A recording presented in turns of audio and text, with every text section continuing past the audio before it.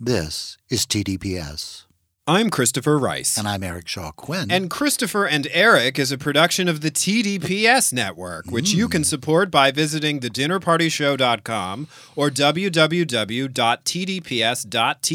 And by clicking on the gold Amazon box at the bottom right-hand corner of the home page, you'll ensure a portion of your subsequent Amazon purchases supports podcasts like this one. The same is true if you use any of the buy links on our website as well. And thedinnerpartyshow.com and tdps.tv is also where you can find all the episodes of our other podcast, The Dinner Party Show, which is full of celebrity interviews and sketch comedy that's gotten us banned in 20 states. That's not true. A man can dream. All right. Well, let's dream of everyone supporting our website. That way we can avoid putting an ad in this spot for a crowdsourced skin surgery app.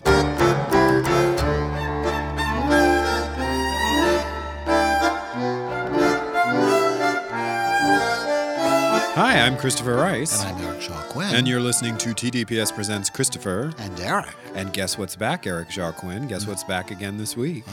I don't know. Why are you... This is a scheduled episode of our show. Why are you suddenly acting like it's... I was like, well, is that what we're talking about? The show's back again this week? No, I said, guess what's back? Guess what special feature of TDPS Presents Christopher and Eric is returning? It's True Crime TV Club. Absolutely. I see. I'm sorry. I was like... What's back? Yeah, well, that's back. It's the flu. That's right. You're yeah, getting it that's again. what I thought. It's that stomach virus. Yeah. But you did lose 5 pounds, so cheer up. Absolutely. Yeah. You're going to lose 5 more. No, it is True Crime TV Club.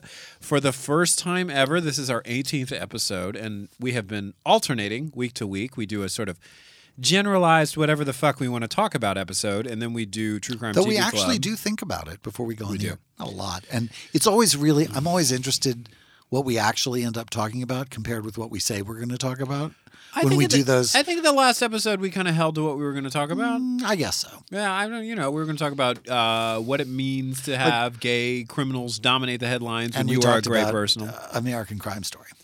Yeah, but yeah, and that was not the plan. We had not talked about discussing that at all. And I don't care if we talked about it. I don't mind. But it always is sort of like, I think about it afterwards as like, well, that's sort of what we said we would talk about. But with True Crime TV Club, we always know what we're going to talk about. We can talk about whatever the fuck we want. But with True Crime TV Club, Club, we really want to talk about is True Crime TV shows. I mean to tell you, this is the first time we have done an episode of 48 Hours. And if you're not, we have a lot of listeners from outside of the United States. So if you're not familiar with these shows we're talking about, like I said on the last episode, the 3 big true crime network regular, usually on once a week shows here are Dateline, 2020, and 48 Hours. And we have done Dateline once at least, but it was one hell of a Dateline. Wow, was it? Whoa. It was The Truth About Pam. You can look back through our archive. We really pulled out all the stops for that one. That and was we even quite got an some episode. love from the Dateline Twitter account over our tweets about that. This is the first time we're doing 48 Hours, so we will, I think, be talking about their approach to covering the cases that they cover. Try and stop me. It's different. Yeah, it's different. Yeah, they all have their own styles. Yeah, and I think I can say safely without getting too far ahead of it, they are very much about getting involved with law enforcement and the investigation. This is maybe the 4th episode I have watched myself where they are prideful about the fact that we tipped off law enforcement. We sent them this piece of evidence that we found. We showed them this interview. Opposite of Dateline. Dateline is about coming in after a lot of the case has played out. Or maybe is completely done. Or completely done. Usually brings it to closure, which I know you're a fan of, Eric Shaw Quinn. That's really why I watch. Like closure. 48 Hours does not offer you that. Well, Dateline, in fact, part of the reason that the Pam, What's Going On with Pam or whatever it was called. What's Up with Pam? We say a different thing every time. Yeah, whatever that show Pam's nuts. Yeah, that. Hey, Pam. Whoa, Pam. Whoa. The thing about Pam. The thing about Pam was that they actually became part of that story, and that is very, very rare. Very unusual for them, and maybe the first time ever with them, but that was part of what made that story so meta and so interesting. But yeah, I felt like 48 Hours was much more reportage. It was newsier than the other ones. It was much more like a news reporter covering a story and hence interacting with law enforcement or whatever, whereas the others are like Dateline is like, Hey, did you hear what happened in Ascot Acres? Let's gossip about it let's for gossip, an hour. For an hour. right. That's what I love about Dateline. And let's hide That's the how it feels. reveal. Let's hide. You won't Yeah. even know it's a murder until the 15 I'm going to minute tell you mark. this story over Yeah. coffee, and I'm going to surprise you at the end with how it turns out. But yeah, whereas this was much more like this is from the people who brought you 60 Minutes. It is that sort of much more akin to that news magazine format than, in fact, as I recall, when 48 Hours first started, it really wasn't about true crime Neither was Dateline. at all. Neither was Dateline. No, I was interviewed by Dateline years ago. They came to New Orleans to do a What piece. did you do? Nothing. It was I had nothing to do with Andrew Cunanan. We covered that in our last episode. Extensively. They did a piece on my mom. They did a celebrity interview on my mom. Despite what the FBI thought. Absolutely. They Despite what you told the FBI. Totally. They You're really interviewed going to have her. to listen to episode 17. Episode 17. Listen to episode You wanna know 17 to all find that. out what the fuck we're talking about. They interviewed your mom? They interviewed my mom, but it was a promotional interview, and Uh-huh. there was a But 2020 is very much news magazine. That's right. It was the same thing. And there was a journalist who was popular with Dateline who was a wheelchair user. He was, I don't know what his condition was that put him in one, but he was well known. And he was in a wheelchair. And he interviewed me out by the pool and gave, really long, extensive interview and used maybe 2 seconds. And the 2 seconds was me saying, they're like, are they traditional parents? And I said, they have unusual ways of punishing me. What could that be? Ha ha ha, cut. So, yeah, no interesting interview. Just the implication that my Who was parents that voice? chained me. It was him. I was doing him.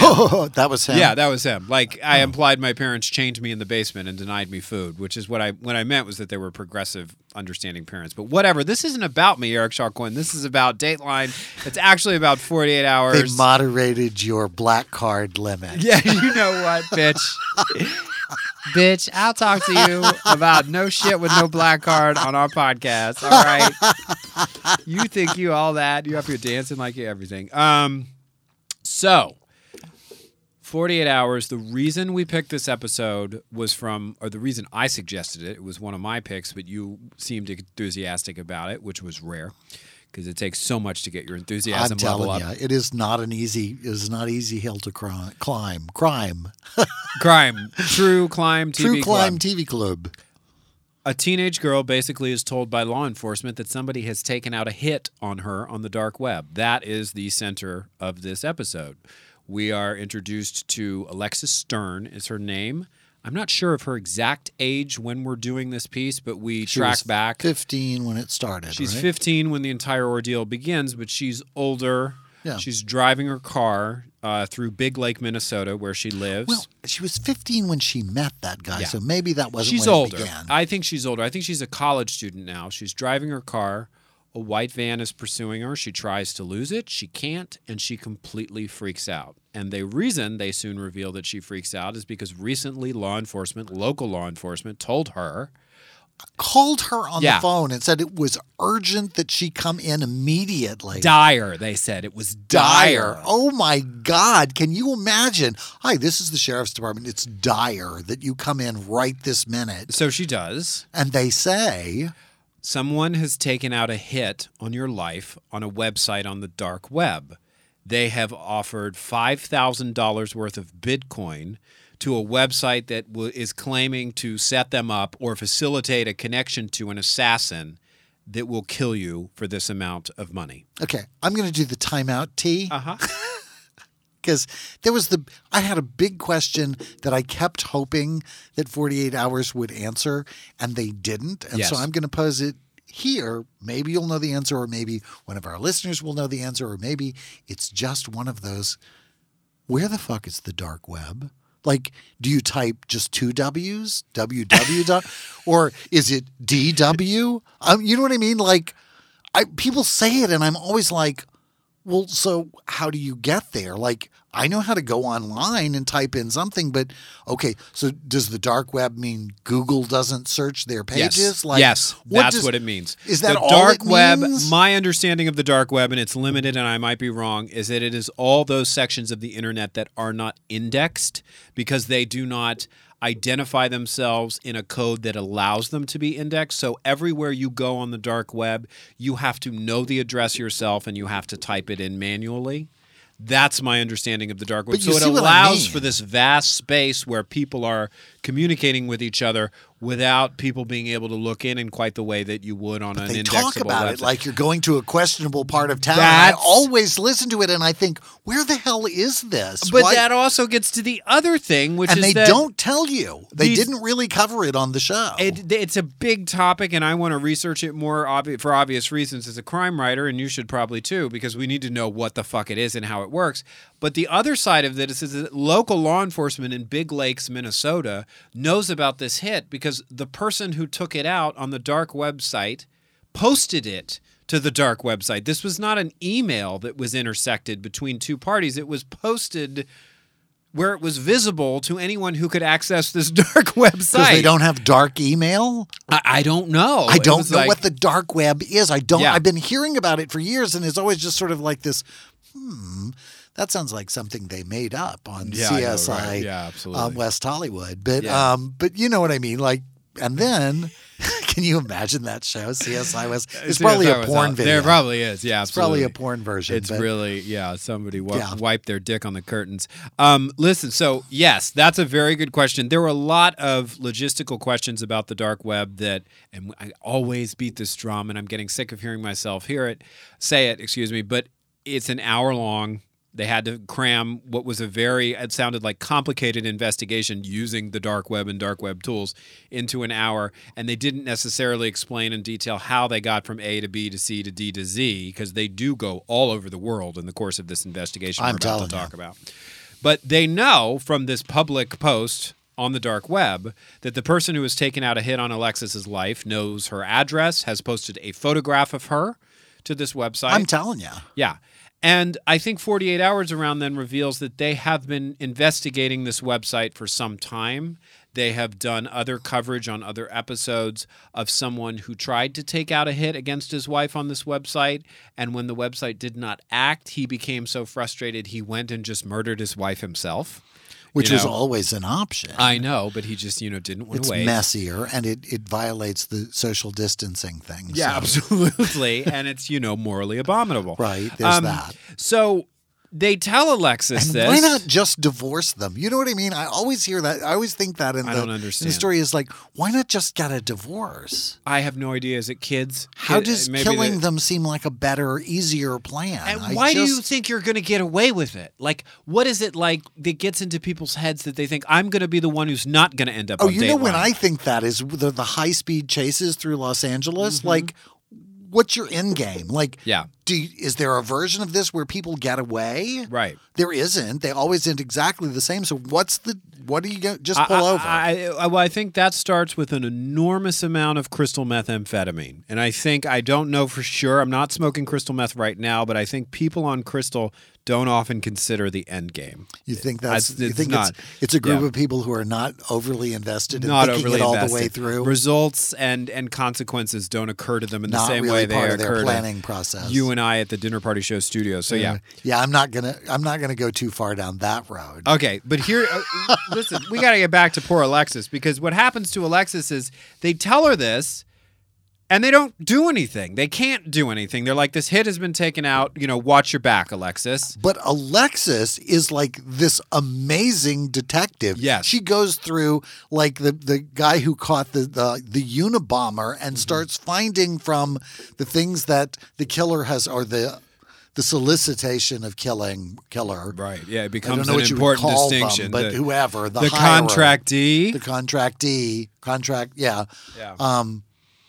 Has all of these recognizable linguistic tells in the way that he writes, and she really kind of already knew it was the asshole that she just dumped That's anyway. Correct. And what we learned then is that when Alexis was 15 years old, she was spending a lot of time on the internet, and she very much wanted a boyfriend, and she made cyber contact with a young man named Adrian Fry.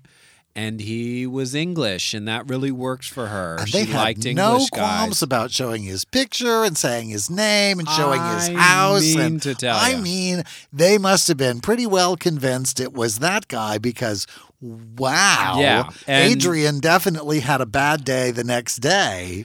I think maybe this isn't the first coverage of this case. I think Adrian might be used to it because, spoiler alert, we're going to get to an attempt to contact Adrian later, and it doesn't go well. Contact, excuse me. You're right. I shouldn't have eaten those M&Ms before we started recording this podcast. It feels like my tongue is 3 inches bigger than it usually is. Anyway. You're just trying to get a Saturday night date. Yeah. Not during these frightening coronavirus times. Alexis, as you said, she goes on, she looks at the language of the contract of the post on the website, and I think the website is literally called Murder for Hire. Yeah. Yeah, really for subtle. Hire. The guy who runs it is Yura, Y-U-R-A. Who looks like he might work, he might be Bunsen Honeydew's co-worker. Because he's wearing a stocking cap and a pair of sunglasses or over goggles. The stocking cap with his nose sticking out through a hole in it. It's really one of the strangest. And then he speaks into one of those voice-altering things. Right, so like Jigsaw. It sounds like, this is anonymous. Right. Knock it off. More Church of Scientology, or we're coming for you. If only he was saying anything that had even the pretense of that sort of, I don't even know what to call that. It's just, he's just basically saying my website will basically allow you to get people killed. If you want somebody killed. He's not nearly as noble as the people from Anonymous trying to actually do good in their own anonymous kind of way. So Alexis goes online, as you said. She's studying the post, and she finds that the date of the post is the day after she let her now ex-boyfriend know she had a new boyfriend. Yeah, suspicious.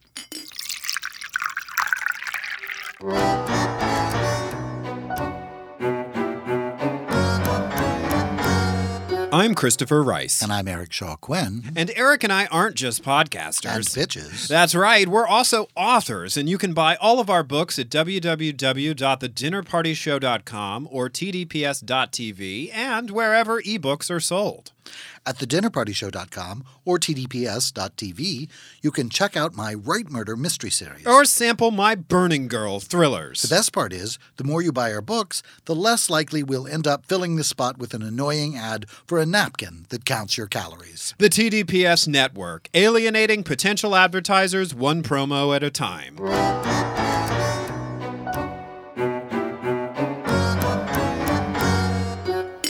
As you also said, she finds some linguistic similarities to his the text messages and emails. He says thank you as one word, and he says inbox me, which is, she thought was indicative of him being a British person or somebody who, he uses an idiom. A phrase, week's time and year's time, which is a very common British phrase. Well, he also I think leaves that's out but he doesn't put the apostrophe in, was the telling thing, because I think that's as common in this country as it is in. I've never used it. Well, I do all the time, but I'm not really. You're I'm kind not of British. You watch a lot of Midsummer Murders for that. So, yeah.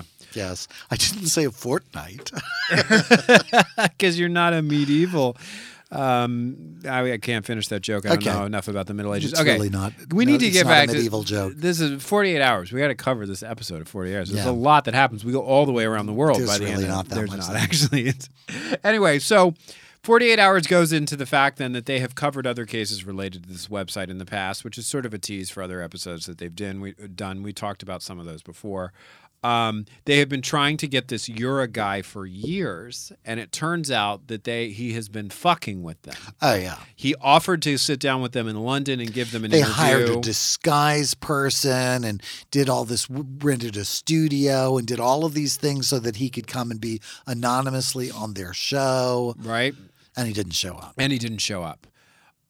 Meanwhile, Alexis and her family get in a car and leave Big Lakes, Minnesota, because they're like, law enforcement is not doing anything for us. What are we going to do? Somebody's taking out a contract on her life. Yeah. So, wow.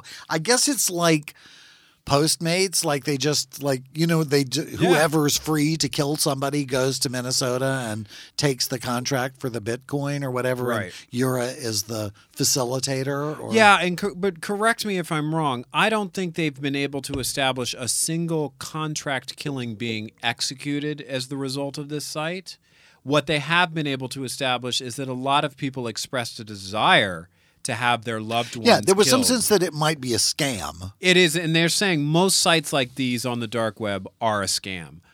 But they raise an interesting question, which they don't really go into that deeply, which I thought was maybe something we could touch on, is like, is this entrapment or is it incitement? Like, we talked earlier about the other case of the guy who takes out the hit, they don't do anything, he gets more and more frustrated, more and more angry, kills his wife himself. is the site culpable? Did they incite him in some way? Did they, enervate him to do this? I think that the site plays the role that usually is played by the undercover police officer in these true crime shows. Is Right. how many times, like, if you ever want to have a conversation with somebody about killing somebody, don't do it in a car in a parking lot, because how many episodes of true crime TV shows have you seen Oh, my the God. person say into the recording with the person in the parking lot in the car, Right. yes, I want that bitch dead. I'll give you, here's your $5,000. Yeah. Shoot her in the head and take pictures and send me your panties or whatever it is that weird, horrible, sick, perverted thing that Yeah. they're doing. Right. All that being true, this is when Lisa enters the picture. I liked Lisa. Okay, I like Lisa too, but I had some issues with the way Lisa was framed by the narration. For instance, they say they're trying to be secretive about her identity. They say she was formerly a member of the intelligence community. And that can either mean she's on salary. She's a paid consultant for CBS News. So and she I get might my formerly backup. have been a receptionist at this. Right, you don't know. The Toledo CIA office. You or have whatever. no idea, but she's all about the dark web, and she does a lot of work investigating things on the dark web. And then they say that she has altered her appearance. So every time Lisa was on the screen, I was looking. She's shot with some shadows around her, but she's seen in a moving car. I'm like, how did she alter her appearance? I don't see an altered appearance Well, here. maybe she was a blonde instead of a dark hair, and maybe Okay. she doesn't wear glasses. That was my thought. Yeah. She darkened her hair. That black hair seemed unnaturally dark, and the glasses weren't necessarily hers. So, yeah, it wasn't an extensive thing, and the teeth seemed really distinctive. So maybe she wore a Caps, strange, some some sort of, kind of like, detachable- appliance. yeah. One of those Meryl Streep. I'm not trying to out Lisa here, but I just thought I really couldn't see because, I thought she would be in a mustache did not seem and particularly or backlit, and yeah. and I thought her voice might have been altered as well. Oh, you think she so? sounded a little cartoon charactery? So She did. she may have just been one of those women who sounds like a cartoon character, Or she was a cartoon, and she's a cartoon media analyst. I don't know. I don't know. I have no idea. Wouldn't that be great? Yeah, the if reveal one is of that your she's a cartoon. investigators was a cartoon, And they try to character. shoot the person, but they're a cartoon, so they're fine. So anyway. they used that ink dissolving stuff from Roger Rabbit. They splashed that on her. Nobody has a vat around when you. That's do really that's tough to find. it. So Lisa gets on the case and she gets on the digital trail of trying to find any crumb. I think she calls them breadcrumbs that will connect them to the real Ura, the guy behind this internet dark web persona, and she finds. And I wasn't quite sure how she found her way to this, but she looked at a hacked cache of digital data, and I don't know if that meant she hacked it or some other law enforcement people hacked it and gave it to her to analyze. But she finds what she believes is a screen name that is connected to this guy. I thought it was a password. You're correct. It was a password, and it later turns out to be the screen name of somebody in Moldova, which she then investigates for possible connections to the real Ura, and that turns out he's to be just selling a Volkswagen. It turns out to be a dead end because the password is Frunza22, and Frunza is apparently a common last name in Moldova, which is a former Soviet republic in Eastern Europe, if you didn't know that. Not to be confused with Moldavia. Where there was that great shootout at the wedding. At Dynasty season finale My from the God, that was amazing. mid-'80s, and I got really excited because I thought for a second maybe Moldavia was real, but it's not. This is a completely separate. This is Moldova, an actual country, as an opposed actual to country Moldavia. with actual people that we should care Yeah, about. yeah. So that becomes a dead end. But the other connection she finds is to a standard email address in the United States connected to an older Russian woman in New York. And so they put that out there, and then for suspense, they cut to sort of a montage of other What did you cases. think of the reenactments on this one? There weren't any real reenactments on this one. Oh, they had a stand-in for the police investigator. They had stand-ins for the They people. did? Yeah. I miss them. That's how good they were. They I were totally missed they them. didn't do much. I will tell you my biggest response to the production of this was wow, what a fucking opening title sequence. I'm telling you. Because I was actually like, holy the shit. thing that was really that I would say about the thing in general is that I was actually frightened at the beginning. I was like, God, should we be talking about this on the air? Is somebody going to take out a hit on me? And by the end, I was so bored that it was like, yeah, whatever. Well, it was like, I'm used to the Dateline opening sequence, which they changed recently, which is like, here's a city skyline that might be Phoenix, it might be Tucson, Boy, and a woman wailing. And this comes at you with super aggressive cello and ravens alighting off a dead tree branch Right. and an alleyway. A And storm blowing was like, onto the dun, dun, dun, horizon dun, over the dun, city dun, dun, dun, landscape. dun. Yeah, it was terrifying. It was terrifying. Yeah, I was good and freaked out at the beginning. And then it just sort of devolved into this ongoing kind of, it was very 60 Minutes. The confrontation thing was, anyway. Okay, so let's not get ahead of So we're ourselves. at Funds at but you're right. 22. We're at Funds of 22, and then we cut away from Funds of 22 to go through all the other cases of murder for hire or internet contracts taken out that they've covered. That CBS has covered and caused people to be arrested for, which good for CBS. And like, wow. my favorite, although that's a hard phrase to or hard term to throw around with something like this, was the case of Tina Jones, who was having an affair with a married man, took out a hit on the internet against his wife, was brought in by the police, and they say, I just want to ask you, did you do anything, ask anybody to harm this woman? And she goes,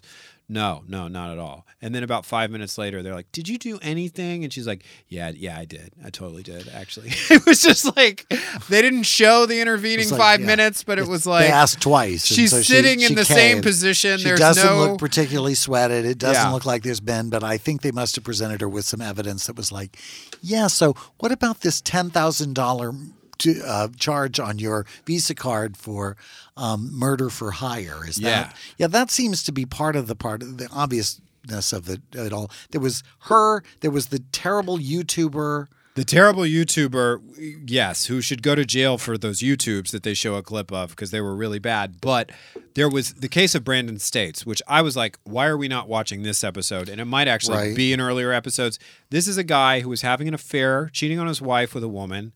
The woman claimed she did not know he was married until she told him she was pregnant. He said, I'm married. I want you to abort the baby. She refuses. He takes out a hit on this website against her and the baby, essentially.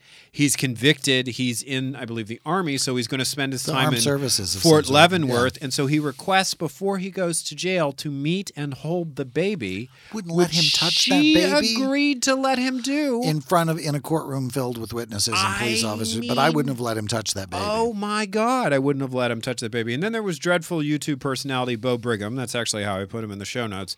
He took out a hit against his stepmother. Right. And like you do. But he only paid $3 in Bitcoin. So I think the defense attorney was trying to say he was so wasted and he didn't really know what the site was, but he went to jail and then got out on time served. Yeah. Okay. But it was still, it's like don't solicit people for murder. Right. Like, it's not a good thing. The point being, I think, of revealing all of this is that CBS has really been cramping Ura's style and they've really cut into his business. So he's sent them new videos of himself, and he tells them that he's going legit and that he's bought a restaurant. Yes, absolutely. Meanwhile, and he's doing quite well. Lisa's investigation of his digital footprints, if you will, the breadcrumbs, takes them to a computer contractor in India named Santosh Sharma. And this poor guy, This was the saddest part of the whole. They find this guy. He's this remote web guy who just does the work that comes his way. If you've ever bought a URL and you've accidentally not gotten the privacy option so that they can't tell who bought the URL, you will receive 10,000, or opened a WordPress site, you will receive 10,000 solicitations from this guy and his compatriots, right, largely in India, but all over the world, who want to put together a website for you. So I'm sure that's who this guy was. Yeah. They presented him as though he was the marketing person, but he was really, like a website for hire, which again speaks to the amateurness of Murder for Hire. He set up a URL called murderforhire.com and designed the website for Ura. And so they find the guy. The authorities in India question him. Then he sits down for an interview with the Indian producer for CBS News. He says, I never met this guy. I never spoke to him Don't on have the his phone. phone number, nothing. Yeah, and then that's sort of the end of that. Yeah. Meanwhile, 48 Hours has decided, since the investigation with Lisa is going so slowly, that they're going to stake out Adrian Fry's home in Bath, England, and he is the ex-boyfriend that Alexis believes took out the hit. That goes nowhere, as we already discussed. They knock on the door. The brother says, Adrian's not here, but you should try this far-flung town on the other side of, the Isle of Britain. Which is what I'm going to remember to do that when I'm trying to get rid of 60 Minutes when they show up at the door. You should Eric's try not here Truro. right now, but I think he might possibly be in Ensenada. Jackson Hole, Wyoming. Anyway, and then Alexis Stern gets a letter from the U.S. Attorney's Office saying, well, yeah, we're not going to prosecute, and we don't really feel like telling you why. That's her version of it. She gets this letter saying we don't, and it sounds like they don't feel like they have enough to prove this guy took out the hit. And it sounds like the U.S. Attorney's Office is taking the position that the show does not want us to take, which is that nobody ever actually gets killed as a result of this website. So it's almost like they're looking at it like people engaging in fantasy role play. And until an actual crime takes place and people don't just talk about it and post about it, that they can't get involved. But I'm reading in between the lines on that. They were not clear. Yeah. So then we get back to Lisa's investigation, which, as they teased earlier, has landed on an email address of an older Russian woman in New York. Well, they think is the mother-in-law Absolutely. of Yura. So they confront the guy they believe to be Yura on the street with a camera crew. He pokes the camera guy. I think he punches the camera guy, right? Something. He does a series of things which Lisa, in her post-analysis of the event, tries to depict as evidence of guilt. And I was with her, I would say, on a few of them, I think. He did really escalate when they used his password. When they mentioned his password, what connects you to Frunza 22? That Why was are when we he got- finding your password? He got hostile. And he says something. He says, someone has stolen my identity. Right. He So doesn't say, I never heard of that before. Yes. Because all the time they're asking about Yura, he's like, I don't know what this name is. You're making this up. What are you talking about? You people are crazy. And from a character perspective, he makes a choice next, which I thought, for me as a writer, was the biggest evidence of his guilt, right? Because what Yura has basically been doing, the one consistent thing he's been doing is showing off. He's on these anonymous real hot videos. He's whatever. So He's hired a marketing guy. Right. He's hired a marketing guy. He's getting all these people to pay attention to him. He's claiming he's this criminal mastermind when really he's not. So the first thing he does when 48 Hours confronts him on the street is he whips out his phone and he starts streaming the whole thing to the world. He says, I'm going to show the world what's going on here, like the fucking world is on his Facebook page. I don't think he really got that it was CBS. You think? Given his reaction to them in general and the response to them, it didn't seem like it was, like he sort of rolled up once he kind of realized and apologized for punching the camera guy and stuff. Once he realized it was CBS.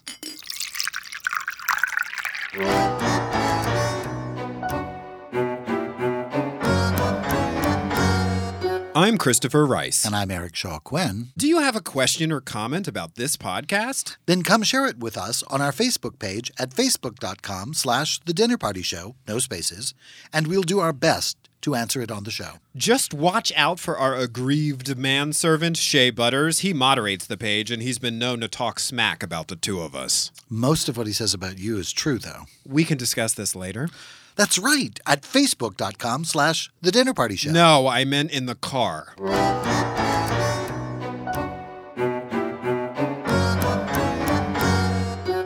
I have to say, CBS, this was the part at which I began to separate really from the show. How so? Well, I thought their decision to do the confrontation, the ambush thing on the street, moved us out of investigative, the sort of true crime TV thing, and into news coverage.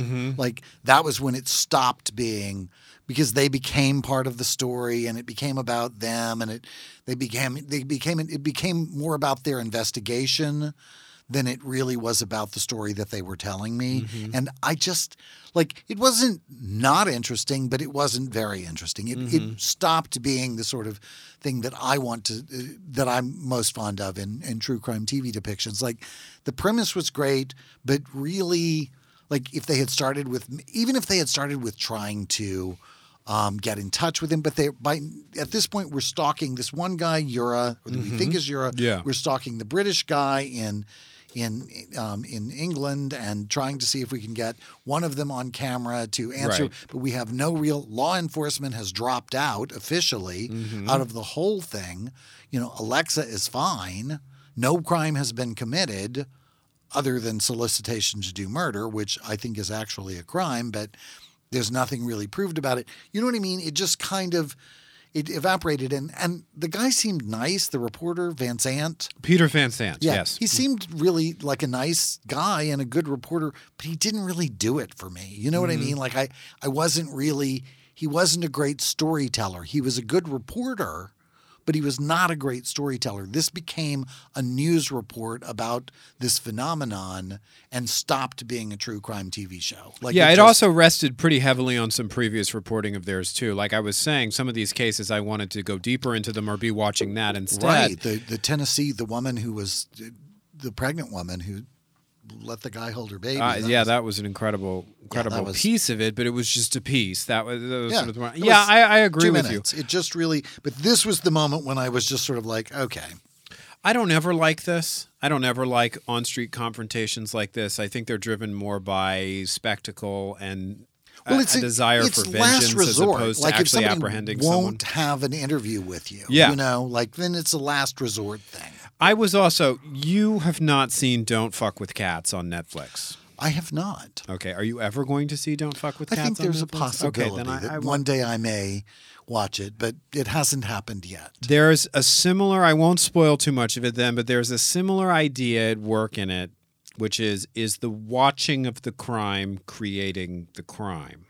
And I had that question about this, is the amount of attention that 48 Hours is paying to this guy, Ura, expanding Ura's profile? Is it really feeding into what Ura really wants, which is attention? Because unless there are huge holes in this, what's been presented to us, Ura hasn't actually facilitated an assassination. I think his website's abominable. I think anybody who goes there actually commissioning the death of someone should be Solicitation for punished. murder is a crime It's a in crime. itself, yeah. It's a crime. But Ura himself, as the focus of this investigation, as opposed to saying what drives people to go onto the dark web and take out these contract hits on people, should we be talking about that? Should we be talking about the fact that almost all of them, there was some form of extramarital affair or cheating going on? Like that would those have been are a more interesting, yeah. That would have been a more interesting kind, and it would have been a story. It would have been an Right. actual story, where this was an investigation of a phenomenon, which is a news story, Right. which is not really the same thing at all. But I think we're getting at what 48 Hours is kind of about, because I've watched a few and I have that similar thing coming from the other shows where I'm used to seeing the entire narrative and being presented with a kind of both sides attitude towards the evidence that's usually brought Yeah, at trial. true or not. True or not. Like I'm allowed to sort of make my own decision. That's what Dateline does a lot of the time, Kind but of, they leave yeah. shit out. They Yeah. leave shit out. They definitely support their own narrative, but that's okay because that's what happens when you tell a story. Yeah. But I don't want to like the moment where they're in the car zeroing in on the place where they think Ura's going to be, and Lisa's like, my heart is racing. I'm so nervous. I'm like, going to scooch down and put this thing over my I head. was like, this yeah, is so whatever. inauthentic and staged and Yeah. whatever. But Yeah. you know, it's it was like a note card for something bigger and more interesting. That's kind of how it felt. Yeah, yeah. It wasn't like I didn't hate it. I'm not sorry I watched it. And as I will say, production values were good. That opening really gave me chills. I thought we were in for a scary show. Like, Yeah. it didn't turn out to be that, but it was, and it wasn't uninteresting. Yeah. But it was far less a true crime show and more of a news report on a phenomenon or I don't know, the whole notion of it. And I really did want them to like, well, then just tell me what the dark web is. Even if it had included that, it would have been more interesting for me. Yeah, and I feel like maybe that's in our future here at True Crime TV Club. Like we're just going to watch a documentary about the dark web. I think there's actually one of streamable on Hulu called The Dark Web. And I've been meaning to watch it forever because you're right. I don't really understand what it is. I know I'm not going to go looking for it because I don't want to see half of the shit that this described as being on there. You know, there's a lot of child porn on the dark web. That's really like the epicenter of the. But there are networks of human traffickers that operate on the dark web. It's just I don't like. It's not someplace where I'm just going to go poking around. And as Lisa says at the beginning of the story, it's not for the faint of heart. You can't go investigating stuff. You know, it was reminding me of the film 8mm. Did you ever see that movie with Nicolas Cage? Yes. Where it was, he is basically tasked by a very wealthy woman who is she's discovered after her husband's death that there's this film reel that appears to be what is called a snuff film, and she wants to know if it's real. And in the course of the movie, well, I'll tell you this, it was written by the same guy who wrote Seven, so you can pretty much guess off that information what the answer to that question is going to be. Figure out how that goes. Yeah, it's pretty dark. And the dark web sounds like a lot of that shit to me. But again, most of what I know about the dark web comes from the occasional true crime podcast or thriller writers. Absolutely. I mean, it could be... That's really all I know about it at all, other than, you know, some vague references to Bitcoin and that guy in San Francisco who got shut down who was operating Silk Road, wasn't it called, or something? Oh, yeah. Mm-hmm. That I've heard some talk. But again, it always refers to the dark web as though it's this location, and I'm always sort of left with the... You know, it's like, well, so where is it? It's not that I want to go, but I would like to have some understanding of what the I always think of it as being like, are you old enough to remember bulletin boards? Yes, I am. I always think of it as being something like that, where it was very, as you say, very code specific. You had to know right where you were going, and then you didn't get much. It was very much... text was as much as you got. I think that sounds about right. I don't know about the text thing. The way it was described to me once by somebody who was almost like a savant, like very nerdy computer guy is and he held, I remember, I think he held his hands up. He says, what you see of the internet is this much. And he did a little, you know, little fingers, as you call them, like a little space between his thumb and index finger, because that's about how much of the internet is actually indexed. The rest, and he spread his hands out, is out there. You just don't know it's there. And I think that's the dark web. I think it's as you're describing. You've got to know your destination. And what I'm not really sure is whether or not links work. Like, I don't know if you can link to something on the dark web. Anyway, I don't want to do a whole podcast about how we just don't fucking know anything about the dark web. Christopher and Eric talk about stuff they don't know anything about. We really don't know. We still don't know anything about the dark web. You know what else I don't know anything about? The dark web. Atomic energy. I have no idea how that shit works. I don't know shit. The new podcast from Christopher and Eric. Physics. Not a clue. Not a clue. Algebra. Yeah.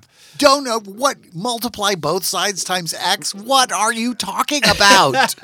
I don't know. X is a letter. Yeah, but you know, we had to try it. We had to try a 48 hours. And it was like I didn't think it was like a terrible choice. Like I'm glad Alexa's okay. I'm really glad nothing happened.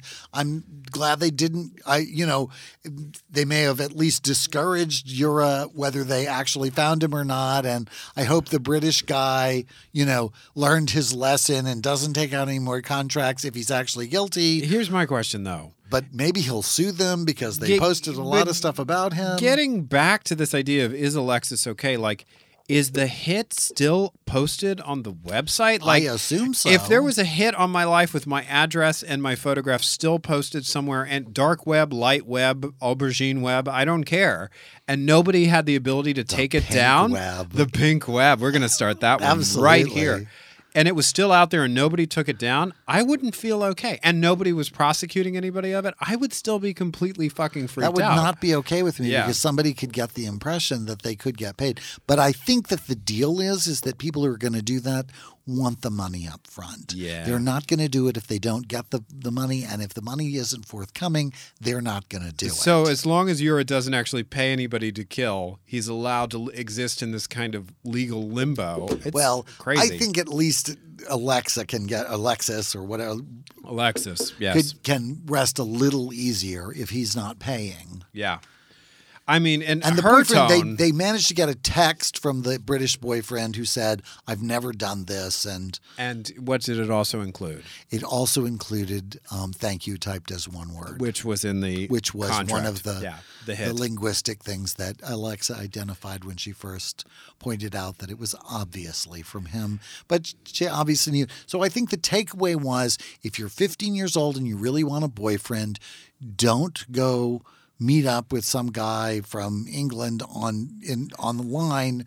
Try actually talking to some of the boys from your class, IRL. Right. And that's the other piece of this. People talking to each other online, like masks dropping. It's that thing of like compulsion. It's disinhibited. It's like, what does it mean that, like, that's what the one guy, when they reviewed the other cases and the guy who took out the hit on his stepmother, I'm like, were you just wasted? Because you only paid $3 in Bitcoin. So you maybe weren't taking this serious. $2.95. Were you just so fucked up one night and you were just typing things into a computer and somebody had told you about this site and it's like, and do you regret this? Like, I just, there's something that frightens me about, you always talk about the 5 seconds between your hand and the car horn, right? It's like, you can blow the car horn, but you've got those 5 seconds to ask yourself, am I blowing this horn because I'm in danger, or am I blowing it because I'm just fucking pissed off? Because I'm late and having a bad morning. And there's a lot on the internet where those 5 seconds seem to shrink and shrink and shrink. Yeah, it's like after hours shopping. Yeah, absolutely. Also, stop fucking cheating on your partner. I mean, that was the two commonalities between two of the worst other cases they talked about.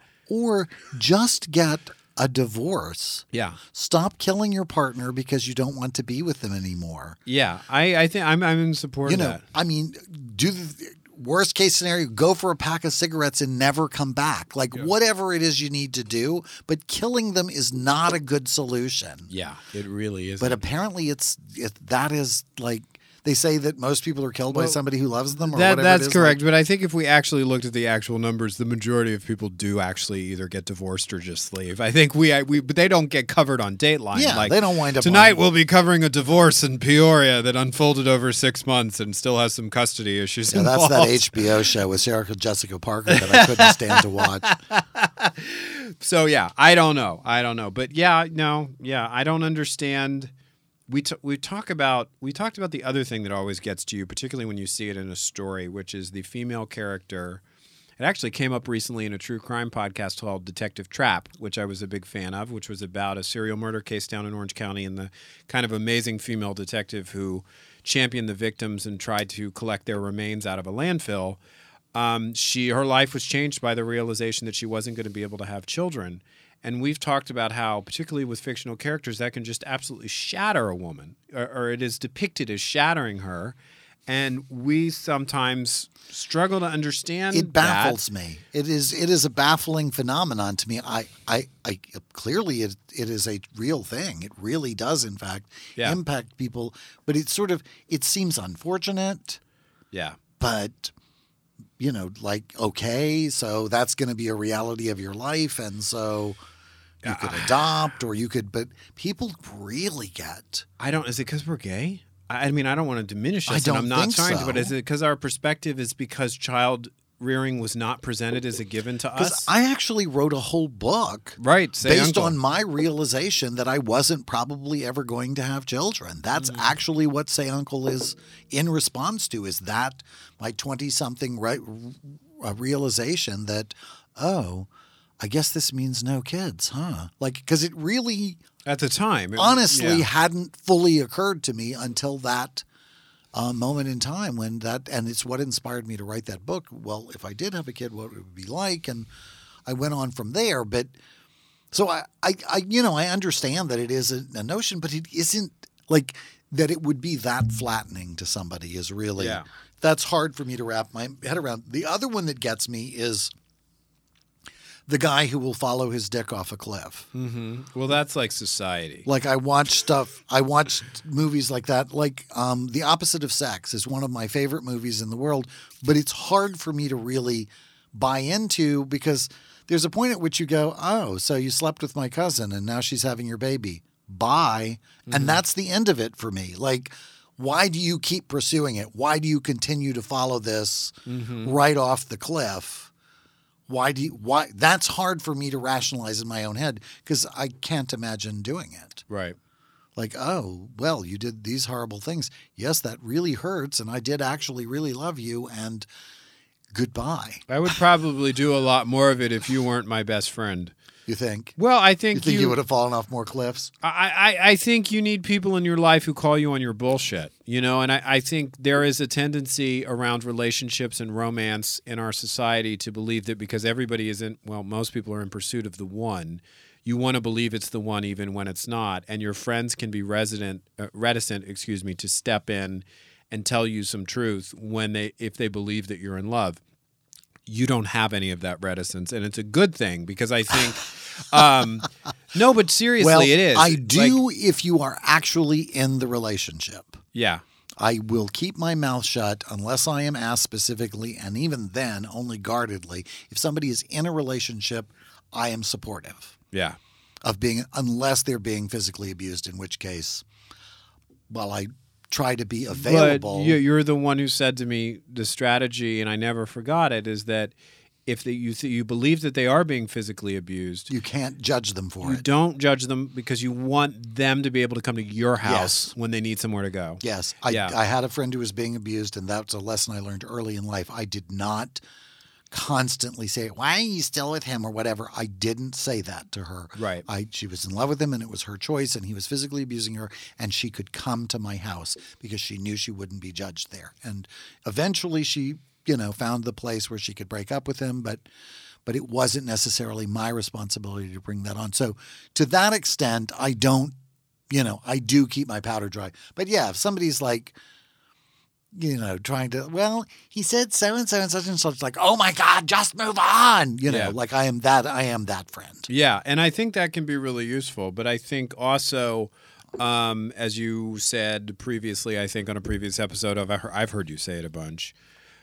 People like to say, why do I attract crazy people? Oh, yeah. And it's not that they attract crazy people. So that you invite them in for drinks. Yeah. Yeah, that's what I found with my life. Like, I was like, how do all these crazy people just keep... No, everybody runs into crazy people, but healthy people say... They don't make a bed. Oh my God, you're crazy. That's the part, that's the dick off the cliff thing with me. Yeah. Like, it's like, he sounds toxic, like, enough. Yeah. But I definitely have had my own issues in and around the same... here's what I believe, and I think there are people who would attack us for this. I believe that you and I have found a way to be comfortable being alone and being single. I mean, not alone, but single. And I think part of it is we don't see single as being alone. I'm not alone. But I really think for some people, it is just inconceivable for them to conceive of their entire life without a partner. And okay, that's who they are maybe. Or they just haven't really tried it the other way. Well, and my point is you don't know that until, my favorite thing to say is if you're never going to find somebody, you'll never know. Because if you're always open to the possibility that you'll meet somebody, then that's always a possibility until you die. And then you don't know after that. So seeing it as a foregone conclusion, I think, is one of the things that people do to themselves that it seems unnecessarily hurtful. Like, why do that to yourself? You don't know what's going to happen. I don't know what's going to happen later this afternoon. But this gets back to the child rearing question that maybe we don't, as men or gay men, don't have to deal with in the same way. We can have kids, but we don't have a womb that's getting set to expire by a certain date. And I think a lot of women, if they want to raise children with a partner, with a husband, they've got a specific window in which that needs to happen. I guess maybe we've given that signal to women that somehow that's their value. I think that's unfortunate. Yeah. Like, I think it's great and I think it's a miraculous thing and I think, it happens for a lot of people. There are 8 billion people in the world, so a lot of people, but it isn't a requirement. And I think that is it. I think the people who are shattered by it have gotten the message that it's their only value. Not that it is a value or a magical, beautiful thing that they might be able to do. It is that this is your only value, and if you can't do it, you have no value. And that's what they're struggling with. And I think that's, God, how horrible. Yeah. We need to fix that. The women are amazing and capable of so. My mom once asked me, we were driving down the road. We were going somewhere in the car. And, one of those long silences. And she said, why do you think God made gay people? And I hadn't really thought about it in those terms for a while, so we went for a long while in silence. I thought about it, and eventually I told her, I said, I think it's because there were a lot of other important things that needed doing. Mm-hmm. You know, raising kids is obviously the most important job in the world, but it's not the only one. Mm-hmm. Somebody needed to paint the Sistine Chapel. Somebody needed to make the David. Somebody needed to, you know what I mean? Like there's a lot of, if there's a whole group of people who are not involved in doing what is arguably the most important work in the world, like perpetuating the species, I can't see anything more important than that. Yeah. Then there's this whole other group that's not invested in that. But also, I wouldn't shortchange along the lines of what you're thinking, what gay people were capable of doing before the nuclear family within the family. When the young people were raised by a passel of diverse relatives, and people talk about this a lot, what the nuclear family has done, the pressure it has put on parents to do all of the child rearing themselves when you don't have aunts and uncles. In that construct, the gay uncle or the gay aunt or whatever, they brought a different spice to the brew, you know, like maybe they were sort of almost like the healer person or the artist or whatever. And nowadays, we're as likely to be the parents as anybody. Absolutely. Like gay people are now been invited into that particular score, but in a naturalistic and a purely sort of, genetic nature kind of way. Correct. We don't actually reproduce by our own sexual means. Well, I think we gave people a little tease in the latter half of the podcast today of what we're going to be doing next week, because we started talking about how you give very good advice, or at least that's one way of putting it. And it was very loud advice. Very loud and forceful, unvarnished advice. And that's why we're going to be introducing a new special feature here on the podcast called Ask Eric. And we're going to introduce that for the first time next week. But next week. So don't ask me anything yet. Don't ask him anything yet, but we'll tell you how you can ask him stuff on next week's episode. And we will also, in the context of that, asking and answering, we will be reviewing your answers, our beloved party people, to a Facebook question we asked recently. I loved this. On the Dinner Party Show's Facebook page. Thank you very much for all of your wonderful replies. They were wonderful. We've got them collected already, and we're going to talk about them on next week's episode. And we're going to talk about how you can get the benefit of Eric's advice the way I do every 10 minutes. Particularly when we are organizing things here at the Dinner Party Show studio. Until then, I'm Christopher Rice. And I'm Eric Shaw Quinn. And you've been listening to TDPS Presents Christopher and Eric. Thanks.